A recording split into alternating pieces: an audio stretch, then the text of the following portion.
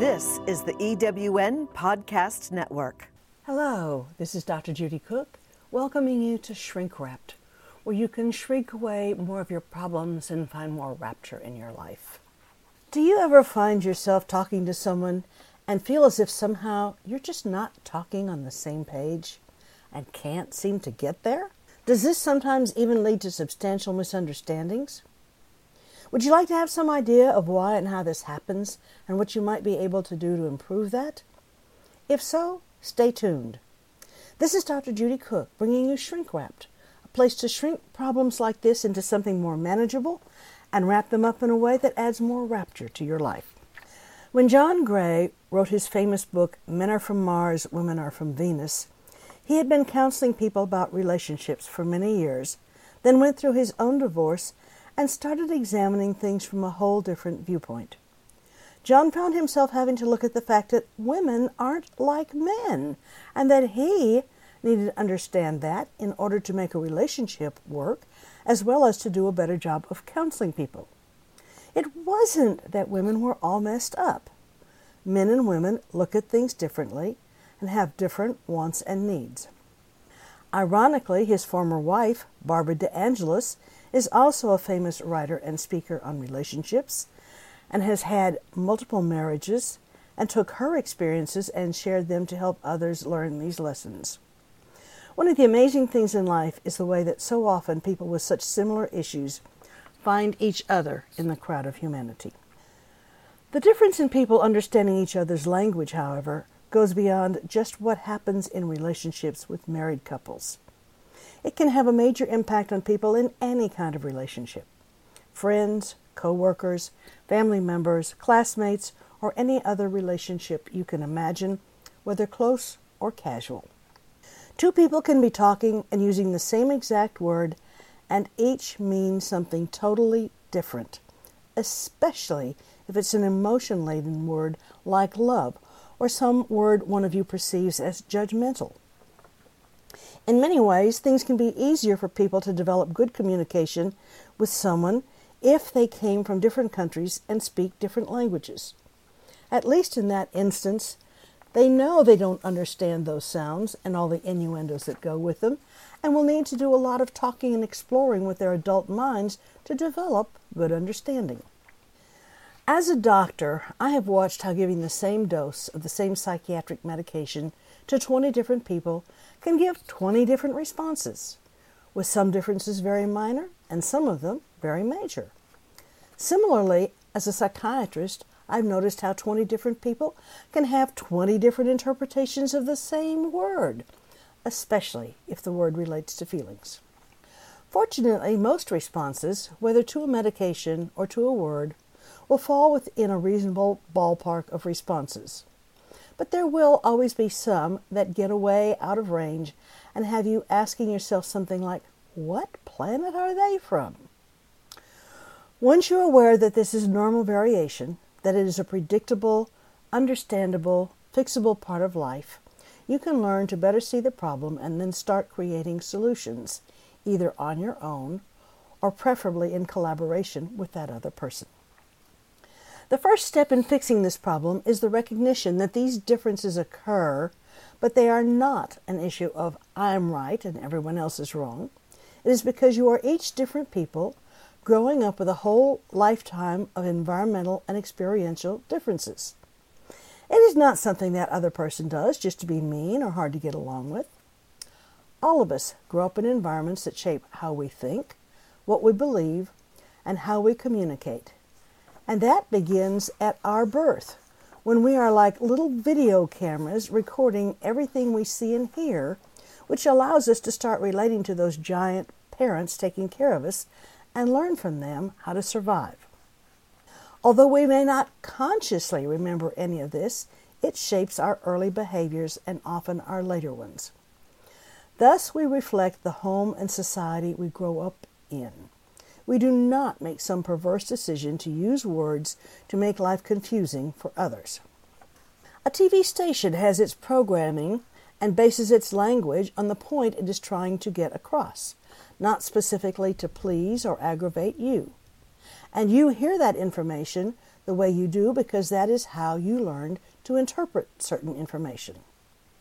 With other humans speaking the same language, it never occurs to us that translation or interpretation is needed to be flying on the same wavelength. Just like some foreign languages are easier than others, some people's language is easier to understand than others, even though we both speak English. It helps to look at a few variables that create our language, not just the actual set of letters on a piece of paper or the multiple definitions Webster's dictionary may have of them, but also the impact of how it is said, with all the vocal variation and body language variation, the subtle meanings that may be a bit different in your particular social milieu, and finally, the emotionally charged material that may be attached to some words for us, which can be hard for us to even get in touch with, much less talk about. Why can it be hard to get in touch with? Because you started recording this stuff into your brain at birth, just automatically putting those tracks down and never having an opportunity or reason to explore them. And they can be as hard to reach into as the background operating system is on your computer, especially when you're focused on some specific program. It may take some kind of programmer, like a therapist, to help you undo that program and start modifying that system toward the results you would like to have. This time, however, you are a participant in the process, helping you create what you think you want to be. So what are the elements that create communication? First is the sound that you make with your mouth. That's the starting point, and the confusion can start right there. Let's take the word bow. Is that bow like in take a bow? Or bow like the bow of a boat? A part of bow wow, the dog sound? Or bow like branch of a tree, which is spelled differently but pronounced the same? Of course, to confuse things even further, those same three letters, B-O-W, can indicate a bow in your hair or a bow for a musical instrument, like a violin. How about the sound to, which can be a connecting adverb, as in going to the store? It can mean also, or it can be the number 2. You can see pretty quickly how that can be a problem, especially if all we hear is the sound. Fortunately, those words are usually used in a context that helps us sort it out, whether spoken or written. Second, language is not just the sounds you hear. Voice tone and inflection, facial expression and body language, the setting the conversation takes place in, and even the gender of the person talking can all affect the ultimate meaning or interpretation of what is being said. Third are the really big variables thrown in at a more personal level. Where your family of origin came from, what the words meant in the family context, the region you grew up in, any personal emotional ties to a given sound. All of these can have an impact on you and how you perceive a communication and forms another layer of interpretation over the speaker and their intended meaning. It's kind of like if you grew up dancing a polka and the other person grew up dancing a Texas two-step, it may take some time to coordinate your dance activities. The fourth and biggest of these impacts comes around words that tie directly to emotions. Words tied to feelings like love, hate, fear, caring, anxiety. These are also tied to the family we grew up in and how things were handled there, whether or not they were discussed or defined, and what your own emotional experiences have been in other areas of these life that help define what these words seem to mean. Because of all these variables, the definition of any given word can be different for almost everyone and requires a lot of clarification, not only with the other person, but sometimes even in your own head. Let's take a little time and look at each of these areas in a bit more detail, and then give a few skills to cope with all of this. The first and most important lesson here is recognizing that the same word, spelled the same way, sounding the same, may not mean the same thing to that other person that it means to you. Recognizing that fact goes a long way in improving communication and understanding. That can help you step back from taking things personally, look more closely at what that word means to you, and spend some time exploring with the other person what it means to them. Once you clarify it, you may have to do it several more times to get it clear, because it is much more difficult to relearn or add on new definitions than to learn in the first place. Relearning or learning the multiple variations can take some time. Fortunately, that is usually easier than the task of a man in a YouTube video who relearned how to ride a bicycle after it was re-engineered so the handlebars turned the wheel the opposite way of what had been normal. Look up the backwards bicycle brain on YouTube if that will help you understand the difficulty of relearning. With that thought, let's take a quick break, and when we come back, we will discuss the other 3 ways communication goes awry and the skills you can develop to help change that to make your life happier. Thanks for listening. This is the EWN Podcast Network. I'm Sandra Yancey, CEO and founder of eWomen Network. We invite you to listen to all of our EWN podcast hosts at ewnpodcastnetwork.com.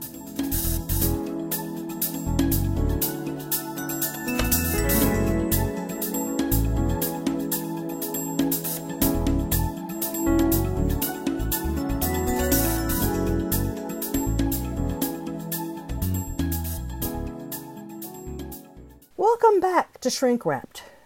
We just finished discussing how the same word can mean different things to different people. The second issue is dealing with voice tone and body language. Lest you think this is only an issue with complicated words or emotional words, have you ever noticed how often at least some people don't seem to understand what the word no means? Are you aware that some people, when they say no, aren't really as definite and clear about it as others? Part of the communication is the person saying no, and whether they say it firmly and clearly and are looking you straight in the face and perhaps even a bit stern, or if they kind of wiggle and look around and look down and say it softly as if they don't really mean it. This is the kind of place where voice, tone, and body language play a big role in what you're saying. If you're looking unsure or looking away, or if you're shaking your head yes while you're saying no, it gives a mixed message. Similarly, the person receiving the no can choose to accept it, even if it is very shy and quiet in the way it's spoken, or can want to argue with you even if it's clear and concise. That has to do with them, not you. Thus, how you say no is a part of you and your whole makeup, including things like whether you feel entitled to set boundaries, and the way the other person perceives and reacts to it is a part of their makeup, including whether they have respect for others or not. Clarification comes when you both talk about how you meant things, how you feel, and so on. Making assumptions about each other's communication only stirs up the responsibility and the possibility of further misunderstandings. Third, we want to look at variables related to where you lived and grew up, the region of the country or the world, your social milieu, especially your family and friends and religious beliefs, as well as some of your emotional ties to these words. I grew up in Minnesota, where saying "yeah" was the proper way of giving a yes answer. When I moved to Texas and answered a question with "yeah," the teacher was furious and immediately chastised me in front of the class, saying that "yeah" was a very rude word and was unacceptable in her classroom, and I needed to say "yes, ma'am." And "ma'am" was a foreign word to me, just like "yeah" was to her. Similarly, in Texas, it's a normal phrase to say someone fell out on an elevator, which leads to some interesting attempts to visualizing how one could fall out of a closed elevator like you would fall out of an open window. Where I came from, the expression was that they fell down, or maybe even passed out, meaning they became unconscious while in the elevator. Once you catch on to the lingo or language in the new territory, you can do that mental adjustment to make the shift. But some things are not just that clear and simple.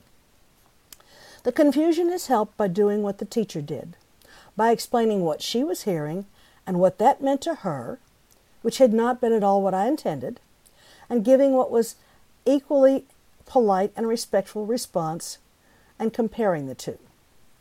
These kinds of confusions are no doubt at least a partial stimulus for the term damn Yankee being used so much in the South, and not just referring to being beaten by the Yankees baseball team.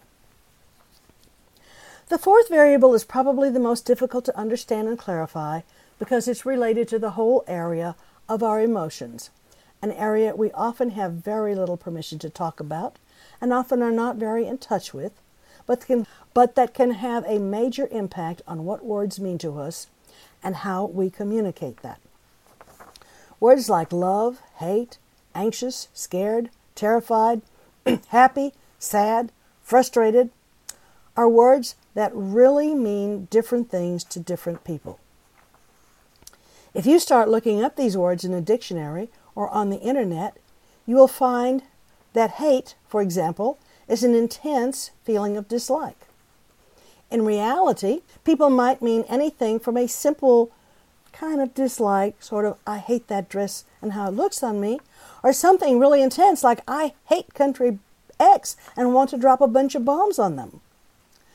The term love has the dictionary definition of an intense feeling of deep affection, but in practice, it has an even wider range of meanings, from seriously liking things or people, to caring about them because they play some role in your life, or generic loving of them because they're a human being, all the way to romantic love and or lust. Very often people don't really think about what they are saying or how they are defining the word, so it may take a while to figure out what they are really meaning.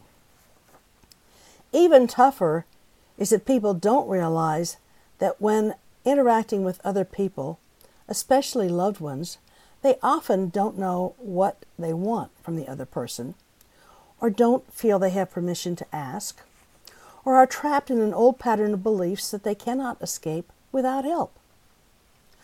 Often you or someone you know may complain about not feeling loved, and yet when you ask them what specific behaviors would help them feel loved, or what feels like loving to them, they don't know and can't explain. The same words and behaviors that may feel very loving for one person may be very repulsive for another. Women often want affectionate holding, caressing, kissing, being told they're beautiful or that you appreciate the wonderful meal they cooked. They may really want the two of you to talk and be best friends, able to open up about anything. Or they might want you to leave them alone and give them peace and quiet. They might feel loved by having sex and their beautiful body commented on, or they might want you to just hold them and not really touch them.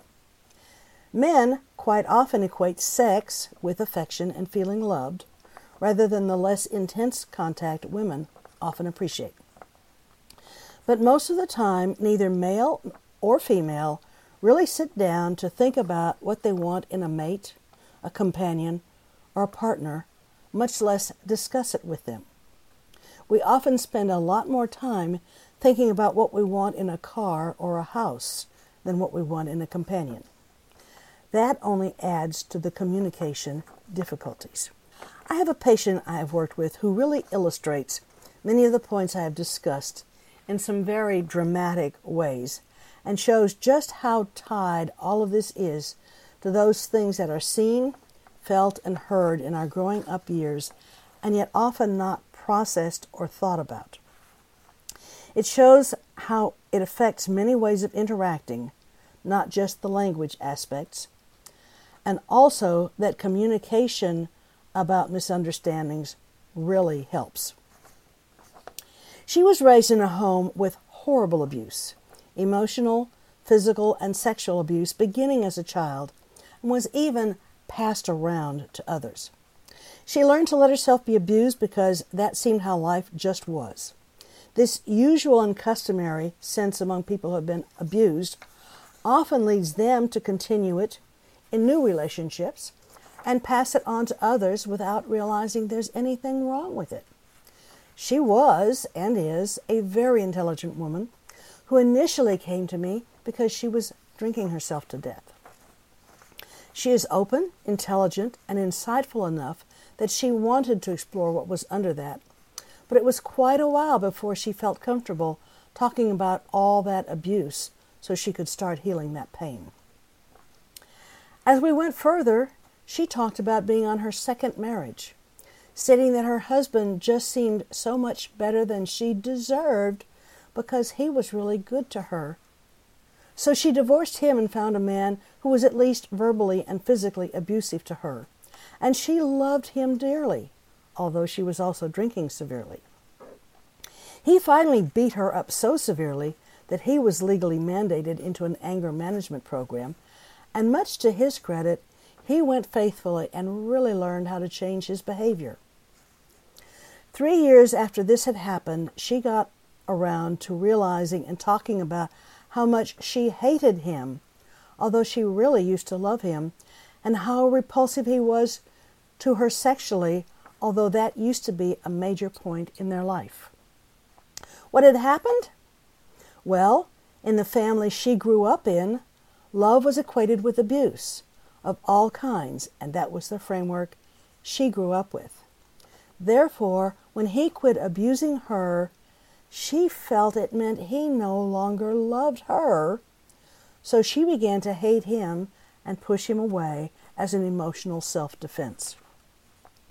When I explained that he had to love her very much to make those changes and to hold onto them in the face of her hatred and rejection, and I suggested she sit down and ask him if that was how he saw things, her whole world changed.